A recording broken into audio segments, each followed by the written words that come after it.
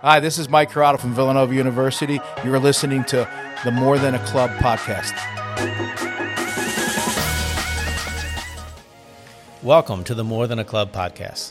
This is your host, Bill Leahy, and on today's episode, we welcome a former player of whom I am very proud, Coach Corey Schaefer, a 2012 graduate who has gone on to become the head coach of Ursinus College here in Philadelphia. On today's episode, you'll hear more about Coach Corey's journey, his high school and college playing days, and his philosophy at Ursinus College. So sit back, relax, and enjoy Coach Corey's insights. Let's go!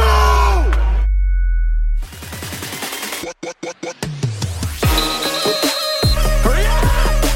Come on, let's go. Got tight budget here. Hit the net. Inversion 101. 1, 2, 3, 4, 5. Welcome to the More Than a Club podcast with Marty Kuprian and Bill Leahy. Welcome to the More Than a Club podcast, Season 4, Episode 4. I'm your co-host, Bill Leahy, and excited that Coach Coop, Coach Kate, and I are back for another go-around, this time with one of my former players, a LaSalle College High School lacrosse alum, class of 2012, Corey Schaefer, now head coach of Ursinus College here in Philadelphia. Welcome to the show, Coach. Thanks for having me. This is kind of exciting for me, like another LaSalle guy on the show and part of the coaching tree from LaSalle. Yeah, it's ever growing. I feel like we get more and more guys. I wouldn't even count Matt Rambo in that category as a coach now, too. I think he coaches down in Florida. But, yeah, we have a lot of them. Yeah, we've talked often about getting a night together where we all get on a Zoom and share coaching ideas. That would be a big crew. Yeah, I mean, it spans Division I to Division III to all over high school. It would be quite the crew of people getting together for sure. That's awesome to hear and good to see you guys reconnect. I know Corey best as a friend from getting involved coaching club with Next a few years ago, coaching our Next 22s through their high school years. Shout out to Coach Shallow, Henry Bard, Xander, and the boys. Quite a crew, but also getting you involved as a youth goalie coach. So looking forward today to hearing about your progress as a Division III head coach at Ursinus and exploring the different perspectives you'll bring us from your time with Coach at LaSalle, your own college playing days, and really all the different experiences you bring. So, Shafe, thanks for being here again. One of our biggest fans listening. Now you're on the other side. It's gotten me through many recruiting trips, your podcast. There's many 2-hour rides down to Delaware, Baltimore, you name it, where 2 or 3 episodes. I usually save them up for the summer and the fall to make sure I don't have something to listen to as I go. Thanks. Now you get to listen to yourself. Frightening. I don't know if I'll do that, but all your positive feedback moved you up the guest list, and we needed you in Season 4. So yeah, if any other big fans are listening out there, all you have to do is let us know. So, Coach Schaefer, all jokes aside, looking forward to this. Let's get to some youth sports hot topics. First off, give us something for parents. Yeah, for parents, I think the one thing that I guess one hot topic I wanted to get into with you guys was more about, I know Coop being a club lacrosse guy might offer guidance to people in this department, but it's something I've had people ask me about is about when to put your child into that club lacrosse scene where you're playing fall, summer, some winter mixed in if you're doing box, and I'm not sure what the right answer is, but I'm interested to hear your perspective, and even coming from a former high school guy who I know doesn't have the most love for club at times, having that constant battle. But yeah, I'll frame the discussion from my end saying that at Next, our youngest team each year is a 2nd and 3rd grade team, and we have teams in each grade above that all the way up through high school. So I tell parents often that I would rather talk them out of club lacrosse in 2nd or 3rd grade than talk them into it. So if they have doubts or if they're worried about overcommitting or juggling, I kind of tell them like, hey, club lacrosse isn't going anywhere. And if this is something you can wait on, you won't get left behind. And similar to youth soccer reminds me of there are teams for everyone. And you're not going to get left behind if you don't start in 2nd grade. So that's usually a surprising answer for those parents receiving that from me. But I think it's probably different for every kid, family, and really where the resources are.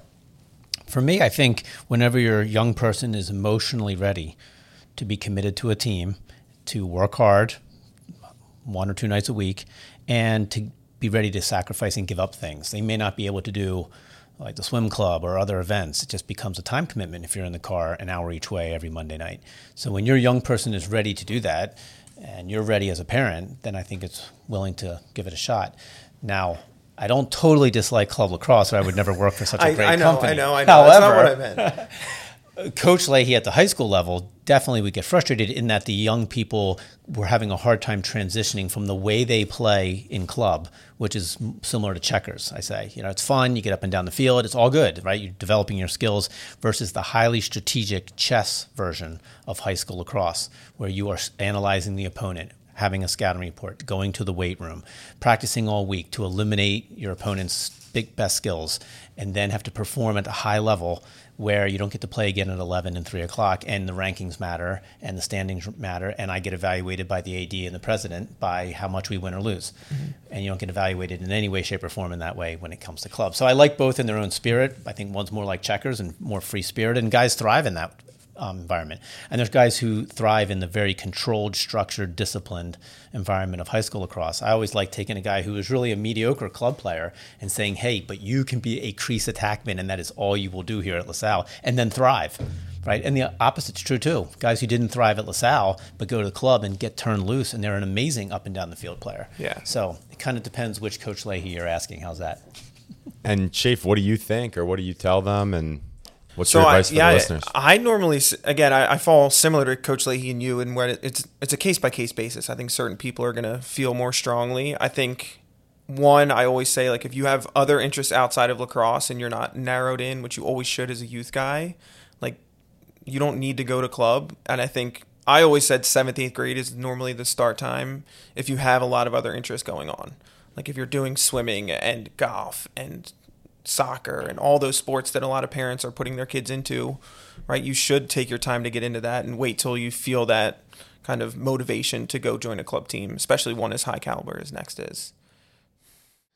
Appreciate that. I guess, like, what do you enjoy about being around youth lacrosse, and even as a college coach now, why do you still come out and work with the younger guys, and what's some of the good of what you see? I think it's just always being able to teach the kids something new. It was something I always enjoyed from being with Coach Leahy at LaSalle. There's always a little thing you can fix that even if you get one kid to go, like, aha, like, I get that now. And he doesn't have to think about it again when he comes out there. That pays off. And it just energizes me more. I think going out on those Mondays and Wednesdays with you guys, when I'm on my off days with Ursinus, like, it's always nice to just have a breath of fresh air and not have to deal with college guys all the time. So moving on to our section for players, and it usually revolves around culture building. Is there a Ursinus way? Yeah, I mean, we've been developing that now for my 5th year there now. We really started, and kind of the path we've taken when we got there, we talked a lot about building a foundation over the past 3 years, COVID included. It was ever changing our culture. And then we kind of got to our my kind of start this year and talked to my seniors, and we had this standard sheet that I didn't love, having done it with Coach Mercadante in the past, and we are a player-led culture, so I kind of put that on them and asked them, what do you want us to stand for across campus, on the field, in the classroom, as people? And they did a phenomenal job with it. They laid out a few really key principles for us. The number one thing we have with our team is willing participants.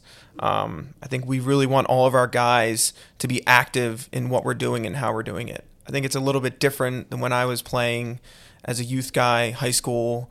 You're pretty much hopping on the train and you were on for dear life, whatever your coach said. I very much pick my guys' brains about what they want to do, what they like, what they don't like, whether it's those 6:15 a.m. lifts where back when I was at LaSalle, there was no choice. And we weren't lifting at 6:15 a.m. But now I'm going to ask them, like, hey, do guys feel motivated to get up in the morning then? Or can we find a better way to do it, whether it's afternoon, separate lift times? And that's how we found success in making guys make sure they feel ownership in what we're doing. And I think that's a generational thing. I don't think if I was coaching myself back in the day, I necessarily would have felt that way. But guys now do feel that way, especially with my current guys.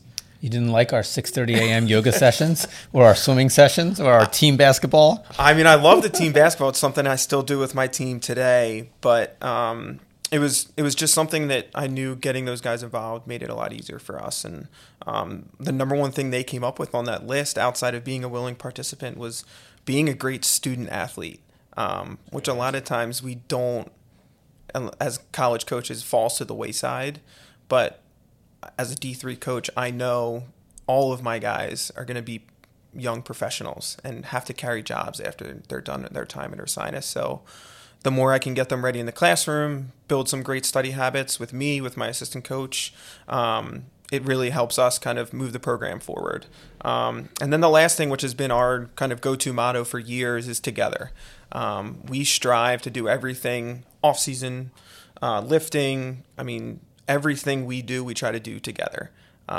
There's a lot of power in getting 45 guys in the weight room at one time. There's a lot of power in getting 45 guys or 25 guys on your offense at a shooting session together. And we find that doing that, when you're that outcast, you feel it. And it doesn't even have to be said most of the time. You just feel that you're that outcast not doing it together. I can remember recently I had a player at the end of every practice. I know I'm going in depth, but we hug at the end of practice. This was a LaSalle thing. Yeah. He walked away from the huddle, and we film everything. So I pulled up on film. I show him in the office. Like, those are the types of things we want to do everything together. And why did we hug out our practice at the end at LaSalle? Because of how competitive it was and getting after each other. What was said between Thank the you, lines. brothers. Yeah, and what was said between the lines wasn't carried outside to the locker room or anything like that. We would compete pretty hard. I mean, not proud of it, but we had a couple fights. Oh, yeah. And we would hug it out at the end. Yeah. Not personal. No. Everybody apologized, moved on, but that's how hard we competed at times. Yep. Can't believe you did that to Rambo, Shafe. But, yeah, well, that's another show. So let's move on. Something for coaches, X and O Insight of the Week, we like to call it. And I love talking shop with you. So what do you have for us today? I would love to talk to you guys about zone defense. Oh, we're going to put on the gloves, aren't we? It's going to get rough. Yeah, let's talk about. I actually saw a zone defense already this fall. I think today is October 14th. But my first youth scrimmage of the fall, we hosted another club, and they broke out a zone. I think it was like 4th or 5th graders. So why did that bother you? It actually didn't. The more I've kind of thought about it, I think it was good because we were able to recognize it as a team, talk through it at halftime, kind of compare it to basketball, figure out how to attack, but also had to vent a little bit and go like, man, is that really what's happening?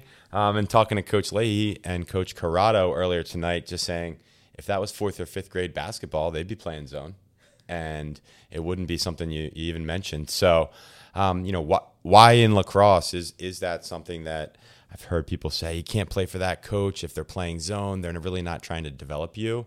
But I also coach at Haverford School where everyone plays a zone against us every game. And if our kids know how to attack it and have seen it and are comfortable, it's a lot different than going, oh, my God, they're in a zone. So go ahead, Chief. Yeah, I mean, I think for me at the college level, zone has become a massive tool, mostly because of the shot clock. Yeah. And there's been rule change talks about possibly bumping down to 60 seconds. And I think you would see even more zone if it was a 60-second clock. But even with 80, I mean, it depends on the team we're trotting out there defensively, but it's something we teach every year, no matter what. Offensively, it's something you have to put in. And I think that might be a reason why you don't see it at the youth level. It takes a lot more practice than your 6-on-6 offense. A lot of stuff has to be more buttoned up. And defensively, it's a little easier to play zone, kind of just pick it up, toss it in, and let people stand in space and pack it in. Yeah, pack it in. And the one thing it takes at the youth level, and I don't know if you saw this, but you need a great goalie. I think that's the back end of any zone is always backed up by a great goalie. But we use it a lot, and at practice especially, it's a good way to keep our offense on their toes. Do you have different zones that you mix it up or go in and out of, or is it just one, and this is our bread and butter, and we know how to do it really well? The zone that I use is actually one that Coach Resch put in every year at LaSalle for our practice zones, and he called it blob, I call it blob. It's not a mystery. I think the simplicity of it is what makes it great. Giving people simple directions, simple rules allows them to be successful in it. And I mean, I've coached with it at the youth level with Coach Leahy back with our Headstrong days. And I know I wasn't the most popular person that day when I whipped out a zone at the Next Cup, but it was worth gold it. Medal in the that end. day. Worked. Look at you now. Look at me now, yeah. I think on the flip side, the offensive side, right, zone offense is a whole different creature. It's more in the family of man up. And so for all those years at LaSalle, helping the offensive players understand that we need to react to the defense. So it depends on first recognizing what defense. And we compared that to planets. And we would often say, when we see a defense that's like our defense, we're on Earth. We understand that. We live it every day. That's a man-to-man defense, kind of soft. We can do what we want to do on offense. They're going to have to stop us by what they do, and may the best kind of regular offense and defense win. However, when you step out there and you recognize and you teach your players to recognize that they've shut one player off, and now it's 5-on-5. Now we're like in Pluto. Yeah. How you play offense on Pluto is completely different. Right? You can't play offense on a foreign planet the way you do on Earth. Yeah. Right? You have to change your thinking, your tempo, how hard you work when somebody's getting shut off. Same with zone. Zone puts you like on Venus. And that you have to have a different mentality. Even your thinking and your way you behave and act and your stick speed and stick skills are different than if you were facing man-to-man. And finding time in practice to practice that isn't always fun, because it changes the tempo of practice. Everything slows down. It's a 6-on-6 half field. You feel like you commit 10 minutes. It feels like going to the dentist. Yeah. You have to have balls on the end line. People get frustrated. The passes get picked off. Yep. And then you're like, this just stinks. And then you turn around and play a game, and they put in a great zone, and you get beat. And you're like, gosh, how do we find a way to prepare and practice in a fun, creative, and exciting way against something called a blob? Right? Where 6 guys are above the goal, nobody plays you behind the goal, and really it's 6-on-5 defensively above the goal. That's a tough task. And again, you got to go back and teach every offensive player what their job is, what their role is, and it's different than what they just did earlier in practice when it was man-to-man. Yeah. And you find that some guys just can't do it. Like they just don't get the concept, and how maybe you don't approach it well with your 6 guys that you've taught to play offense, so you just go grab the man-up team, and you put the man-up team and say, go run our man-up plays against the blob. Yeah. But it just creates, I think, such havoc and change of tempo, and it forces you to prepare differently as a head coach during the week, and it wins games. Yeah. I think one of the ways of practice we've found ways to make it not as kind of slow down your tempo all the time. I mean, we do 6-on-6, best of 3. So you bring it to the side with your coaches, and that defensive coach, I might toss out blob on the 2nd rep and the 3rd rep, but you don't know what's coming on each rep. And we found that's a good way. You bring it to the side after that best of 3, you get a point. An offensive efficiency rate of 66% is pretty outlandish, so our offense gets frustrated all the time. But again, it gives guys the ability to recognize it mid-play. A little bit more. Well, we would do that recognition drill where I would have the offense at one half of the field and Resh would have the defense at the far end, and then he would tell the defense what to do, whether they shut somebody off, shut 2 people off, play regular, or go zone, and then we probably had another defense in there. And he would whisper it to just 1 or 2 defensemen who would then tell the rest, and the offense had to come down on a loose ball, start to get it around, recognize what it was, call it out, and then get into the correct offense, change their mind frame, and approach the defense that they've now recognized correctly for 60 seconds. Yeah. And the blob might not come till the end. And then we'd keep score in general of how well we were recognizing the defenses, how quickly we moved into the correct offense, how efficient we were and not wasting time, and then whether we were able to get a shot off score or ride correctly. Mind-numbing, right? All the different things going on there. Great stuff there. A lot of good coaching talk between you two. Let's move into the getting to know you section, learn a little bit more about Corey's introduction to lacrosse. So, Corey, tell us about little guy lacrosse and your upbringing, falling in love with sports, but specifically lacrosse. Yeah, I mean, I think I was fortunate to be raised in. I listened to Coach Resh's podcast. He called us a football family. I would still categorize us as that, but we've quickly turned into a lacrosse family after all the cousins have gone through. But let's back up there a little bit because you're related. Yeah, Coach Resh Tony Resh is my uncle. It's been a pleasure and an honor to be able to have him as my uncle. I've been around lacrosse a lot in some high level lacrosse areas over the years. So, but I was born and raised in Conshohocken. Was around a lot of sports growing up: basketball, football. Played a lot of golf with my dad. Fishing for sure. That was outside of my parents, but had a great friend who I fished with all the time, and started playing lacrosse in 2nd grade. I was a little attackman running around, if you can believe it. Played for many years, and then in 7th grade, our goalie on the 8th grade team got injured, and they said, we need someone to play goalie. And I was like, okay, I'll do it. Stepped in. I remember my brother had played goalie in 5th grade. He had stopped playing goalie, started playing defense. So we went out to my front yard, put on his old equipment, and I just started taking shots in the front yard with my brother, who wasn't exactly the best shooter, but it gave me my first glimpse. And the one thing I think I enjoyed about playing goalie, and I know Coach Leahy and me will get into this, about the way the game looks in the goal is just vastly, vastly different than on the field. And it's one of the reasons why I enjoy the game so much now, is because I got to play goalie. Played all the way through 8th grade, started playing PYLA in 7th grade, and then was fortunate enough to go to LaSalle and play under Coach Leahy. So it was quite a journey to get to that point, and I'm sure we're going to catch up a little bit more about my LaSalle days now. But I love your comment about how the game looks differently from the goal, how often we would hop in as a coach, not only in the goal, but behind the goal and play X. Because when I did that, I would get frustrated with whoever it was, so I'd hop in there and play X. But often I would do that from an offensive perspective, and I could see the whole field, right? At X, it's the same view the goalie has. Yeah. You're looking up at everybody else. And then I would step aside but stay back there and then become you and the goalie. But the trick was, am I just watching the goalie from his or am I watching his perspective upfield? So sometimes it was just watching you, bud, just so you know. Oh, I know. I needed it back then. I think when I got to LaSalle was when I really kind of started playing goalie at a higher level. And one of the reasons why, and Coach Leahy knows this, was our goalie tryouts were a chore and a half at LaSalle. It was 2 weeks in advance of everybody else. 2 weeks in advance. And it's something I've always wanted to do with my guys. It's just NCAA doesn't exactly allow it to happen.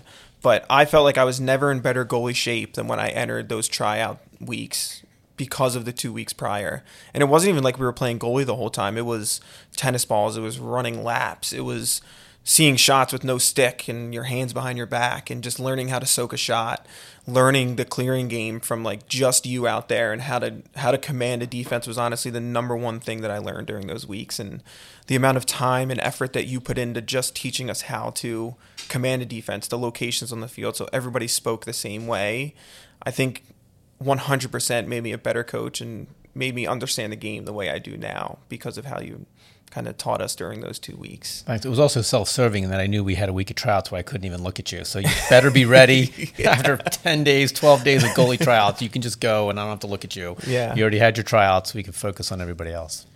Shafe, what else stands out from the years at LaSalle? Obviously working with Coach Resch and Coach Leahy is pretty special, but teammates or playoff runs, anything else stand out there? I had quite the journey at LaSalle, and it wasn't all positive. I think I went through a really, really hard time going into my junior year. So sophomore year, I was fortunate enough.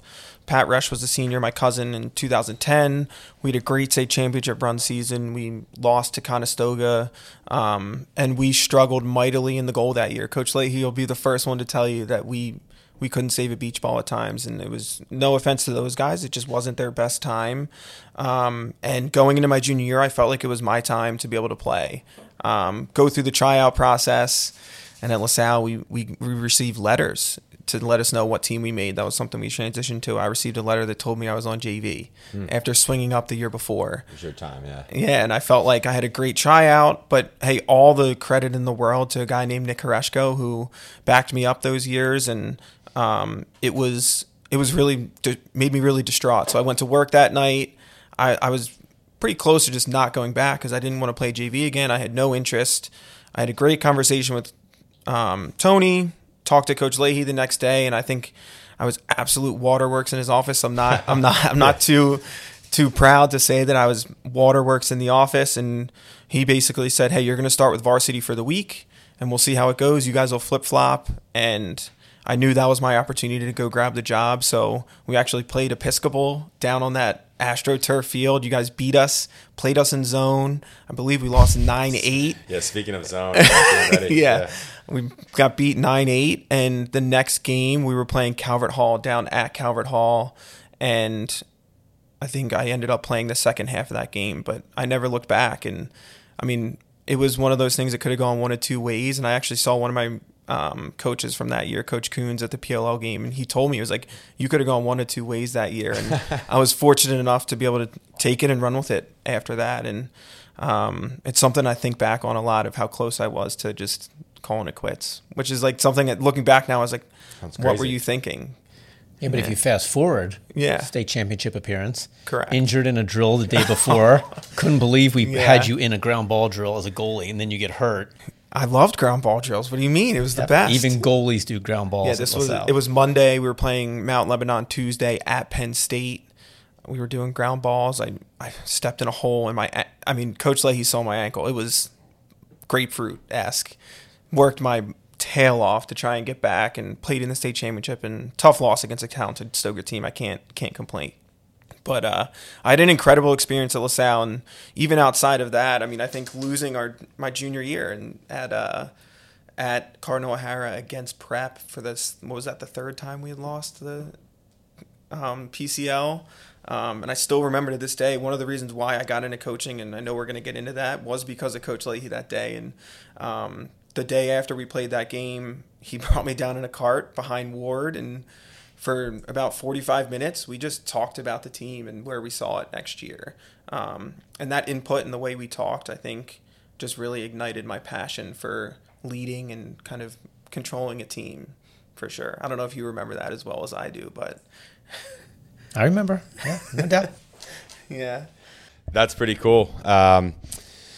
Talk about McDaniel College, your next stop after LaSalle. You played goalie at McDaniel, Division III school in Western Maryland, right? Yep. So we were in the Centennial Conference. I would say I didn't, as a college coach now, I would be really disappointed in my effort I put in the recruiting process. But McDaniel, I had a guy named Coach Speaks recruit me down there, and he was by far the best coach that I talked to on a recruiting visit. He's actually the head coach at St. John's in D.C. right now. So really good guy. And loved the school, had a great 4 years there, never played much. And, but I loved the guys, loved the team. And it taught me a lot standing on the sideline. I think that's something I tell my guys now is you can learn a whole hell of a lot standing on the sideline and watching your brothers play. And that was something that came to my senior year. I was obviously desperate to get on the field. I would have sold my left arm to be able to get on the field. You really only need your right one. I ended up telling my coach, like, hey, I'll play D-Midi, I'll do anything. So I switched to D-Midi my senior year just because I just wanted to desperately get on the field. So I got on for like 2 or 3 games. I think I have 1 career ground ball at defensive midfielder. But I wouldn't trade those experiences for the world, mostly because I learned a lot about coaching and how to manage a game, just being able to observe whether it's my own coach, other teams, things like that. I hope the players and parents who are listening are hearing your story of resilience, setbacks, getting back up, trying new things, and learning from the sideline. These are all the things people complain about, when in truth, they're the things that help us be strong, grow, have grit, resilient. We all think we're tough. We all think we're resilient. But you only really learn those things when the opposite happens, right? When you have a setback, when you are disappointed, when you've experienced a loss, and when you're not getting playing time.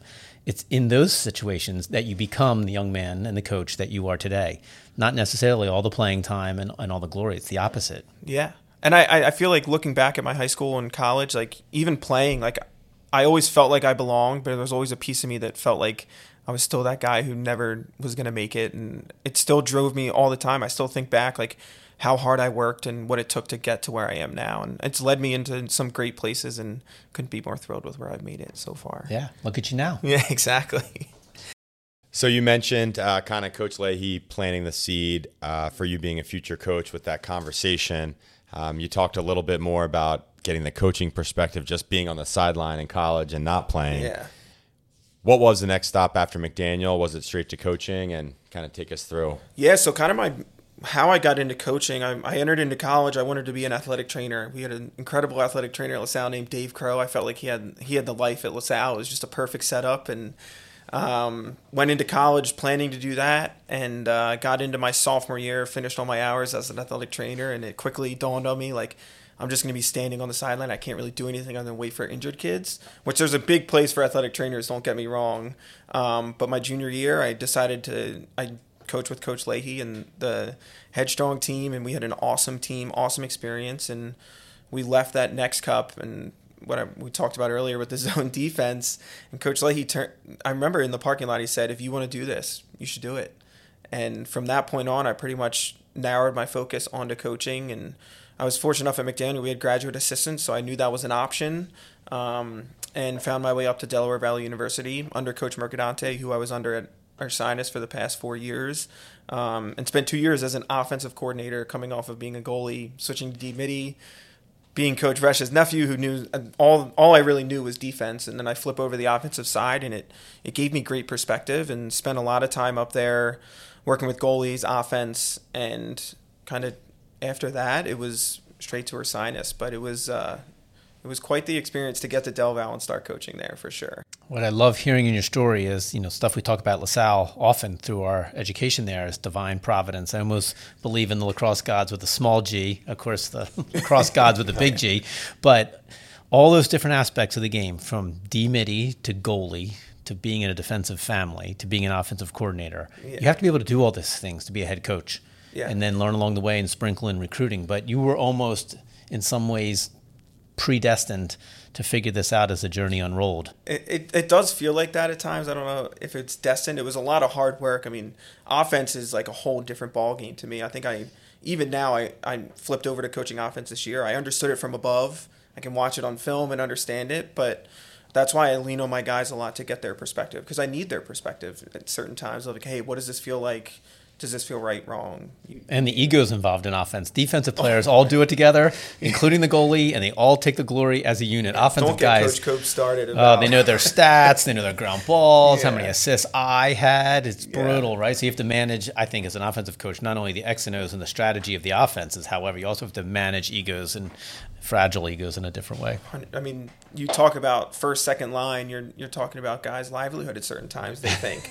When you say, like, hey, I'm on the second midfield, are you kidding me? You're going to play just as much as the first, but like they don't understand that. They hear two and they're like, my coach doesn't like me, and like all this stuff. So it definitely is a little bit of ego control for those O guys.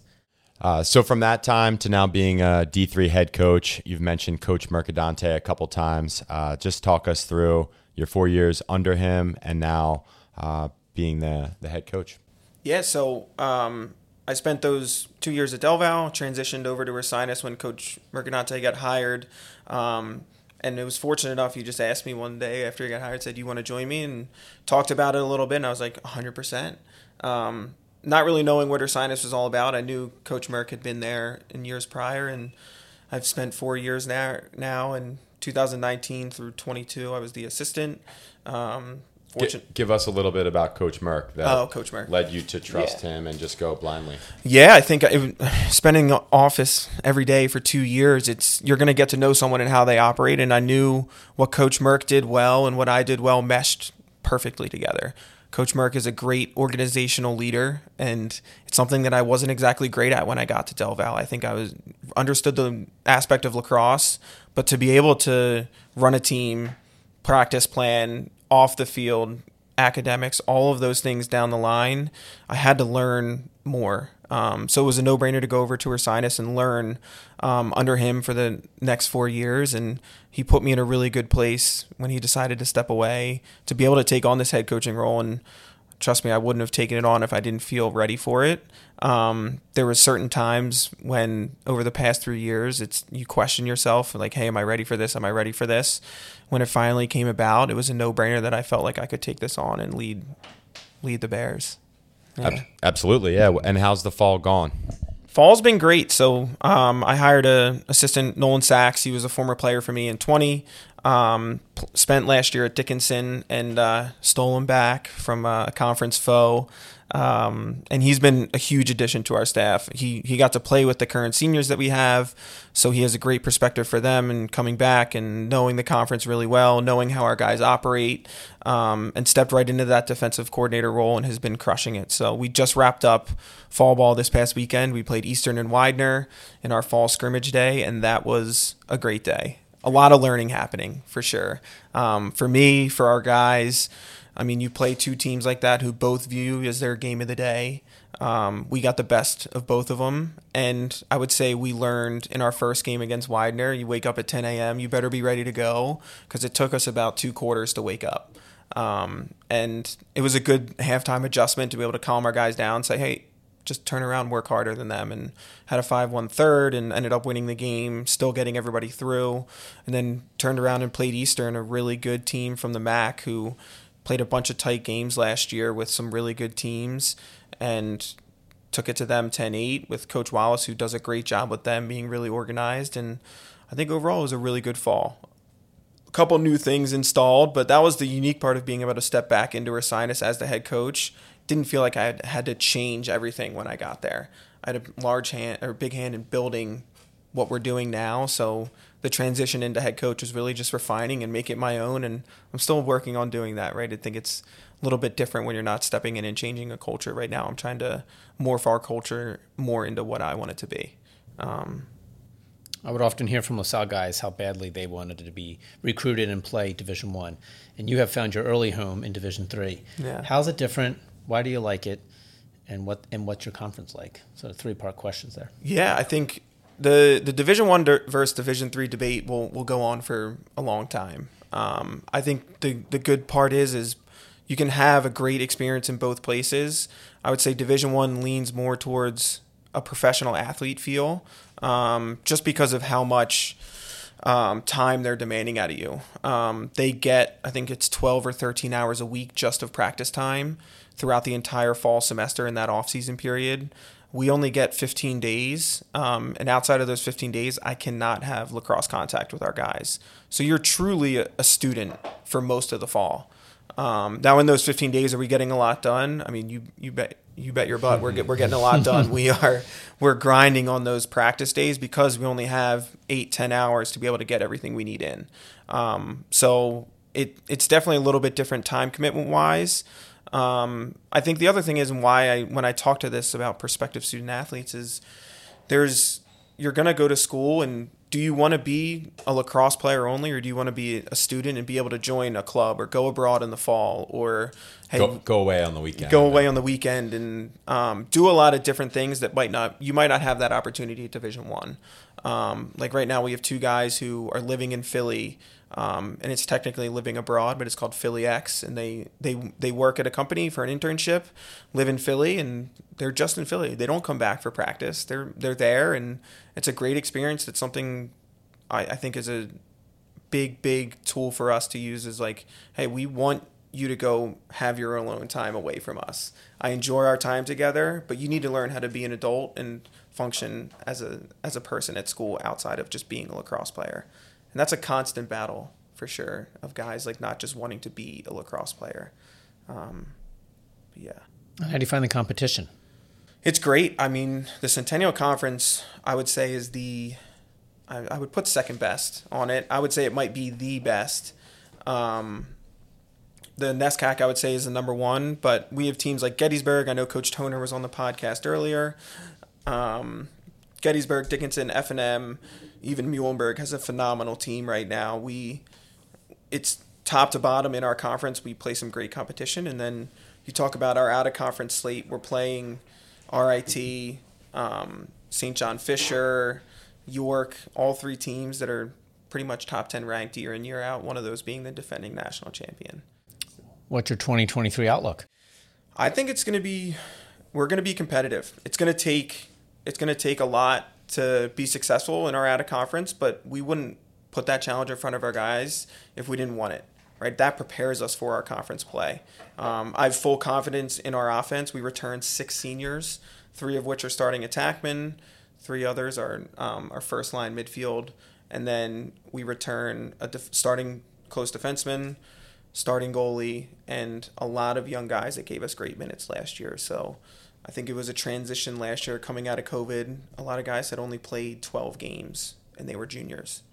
12 collegiate games, and they were in their junior year. So it was a big year for us learning, and I don't think we'll have as sharp of a curve this year, but we're always going to be on an uphill battle with trying to catch up to some of those upper teams. I'm just curious, how many Philly guys from Philly high school? A lot. Yeah, we have a good amount of Philly guys. So I have 2 LaSalle guys on the roster right now. Always love those LaSalle guys. And we do well out of New Jersey.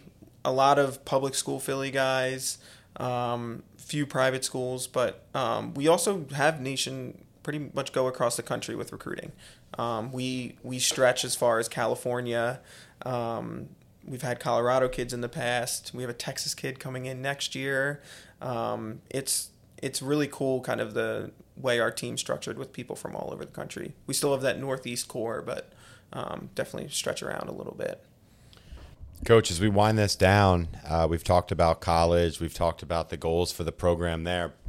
Anything about next, working with younger goalies? I love getting you there and just goofing around and taking the edge off a little bit. But, you work with, Paul the Wall. Oh, yeah. The world famous youth goalie, CJ, all the way up through those high school guys who are obviously a little bit more intense. But any impressions working with Next? Yeah, I mean, my time with Next has been very, very rewarding, to say the least. I remember when I started doing it, it was working at NLA camp in the winter in 2019. I worked with Coach Law, and Coach Law pretty much looped me and was like, "Do you want to coach the 22s?" I was like, "Yeah, I got nothing else going on. Why not?" And it's been awesome. So getting to work with the 22s, but obviously I spent most of my time with the goalies in the youth level. And it was one of the things that kept me sane during COVID. I mean, you guys went through it all with COVID, and we were always running, and no matter what next was going to happen. And those kind of 2 nights a week that I got to go work with Paul the Wall, or even Mo, who's now on the 26s, who's going to be a great player for us moving forward. Like, those goalies have a bright future, and I thoroughly enjoy giving them my perspective on how to play the game, because I think goalie is one of those things that everyone has a different perspective of how it should be played. And you always pick and choose what you want to take, and that's how I coach my goalies. Is I want them to be kind of chameleons, where like, hey, certain teams are gonna have to play a certain way, and those youth guys love seeing shots, and I love seeing those guys. Like, when I see Liam Titus and he says, "Hey, what's up, coach?" I get excited every single time. Like, Liam has a bright future, and I mean, all those youth guys, even Paul the Wall, like all those guys work really hard at their craft, and it's really fun to get to work with all of them. I think you two just like saying Paul the Wall. It is fun. Yeah. It is fun. It is fun. I just want to say thanks for making the time for the younger guys, despite your schedule, and it's really cool and speaks to the brotherhood of Next. Yeah, I think I need to come a little bit more now that we're done fall ball, and I can't wait, honestly. Coach, let's bring this home like Yep. two LaSalle guys. Perfect. Teacher and me's ready to go for our rapid fire homework section. So what homework do you have for coaches who are listening? For coaches, and it's something that I learned from you, and I actually had a teacher bring it up in a class, but if you're a coach right now with a team and you feel like your team's getting ground down, provide them with an unannounced day off. There's nothing more rewarding for a team than walking out to the practice field and seeing a Frisbee on the field and saying, "Go at it." It's those memories and those times with your guys that kind of, I know I remember well our ultimate Frisbee match down on Ward, and I did it with my guys this fall. It's a way to lighten the load when, hey, you're grinding for 4 or 5 weeks and you're down on the grass and everyone's tired and you had a long lift. Hey, why don't we play Frisbee and get everyone's spirits up a little bit? So I don't think it happens enough. A lot of people are like, drill, drill, drill, drill. You got to be able to lighten the load for them and give them some fun once in a while. Yeah, they were fun days. My favorite was putting all of you on the end line after the drill was miserable again and saying, "Ready, run to the locker room." No practice today. They had Yeah. all your stuff on, totally Yeah. dressed, and then Yeah. just turn and go home. It's great. Yeah. For players who are listening. For players, I think learn how to string your own stick. It's something that I started doing in high school. And it's not something you have to know how to string your whole stick. I think I would love for everybody to be able to do that. But you should not be the guy who has to turn to a teammate and say, "Can you fix this?" right before the game, or like you're in the middle of a game and you can't play because your stick's broken. You should at least know how to tie a sidewall and make sure your stick's usable, legal, everything down the line. I think it just also, you're building in extra reps for yourself. If you string that stick, guaranteed you're going to go to the wall right after and make sure it works well and fits fits what you like. Yeah. And bringing 2 sticks to practice every yeah. day, especially the days that I say drop your starting stick and grab your backup. Those are good days. For parents who are listening. I think my thing is, and it's something I see on the road a lot, recruiting, parents have to let referees ref. Do not be in their ear. They're not going to listen to you. You're honestly going to cause your team more trouble than it's worth. And I think those referees have a really tough job to go referee a summer league game with a lot of different stuff that's going on a Sunday. There's places they'd rather be, which is no offense to them, but understand that you're there to support, not to get after some guy who's reffing your son's game, right? Support your son, support your children. That's what it's more important for. And last, what are you reading or listening to these days? Yeah, so I've Ryan Holiday is one guy who has a bunch of great books. The Obstacle is the Way is one of them. I think I actually started reading them because Coach Bates at Episcopal brought that up on the podcast. So I read that last summer. He just came out with a new book. It's a new trilogy. I think Courage is Calling. Ego is the enemy. Ego is the enemy. He has a bunch of them, but actually a former Philly lacrosse guy, Billy Oppenheimer, is his research assistant for Ryan Holiday. So you see him posting all the time on Twitter, and he got me back into it this fall. So I've been reading him every night before I go to bed. Nice. Coach Schaefer, this has been great. Really awesome to see you with your former coach and mentor, Coach Leahy. Easy to see that you're still inspired by the LaSalle days, and you bring that with you to the program at Ursinus. Wish you luck there. Thanks for all the good work with Next, with our goalies, with our club. As this episode comes to a close, I'd like to give a special thanks to all of our listeners. Please leave a review. Help spread the word about the show. Coach Schaefer was terrific tonight. Wishing luck to the Ursinus Bears in 22-23. On behalf of the crew here, Coach Leahy, Coach Henwood, and our producer Justin, we're signing off from Conshohocken. Yonde Nos. Great work, Coach. That was really strong.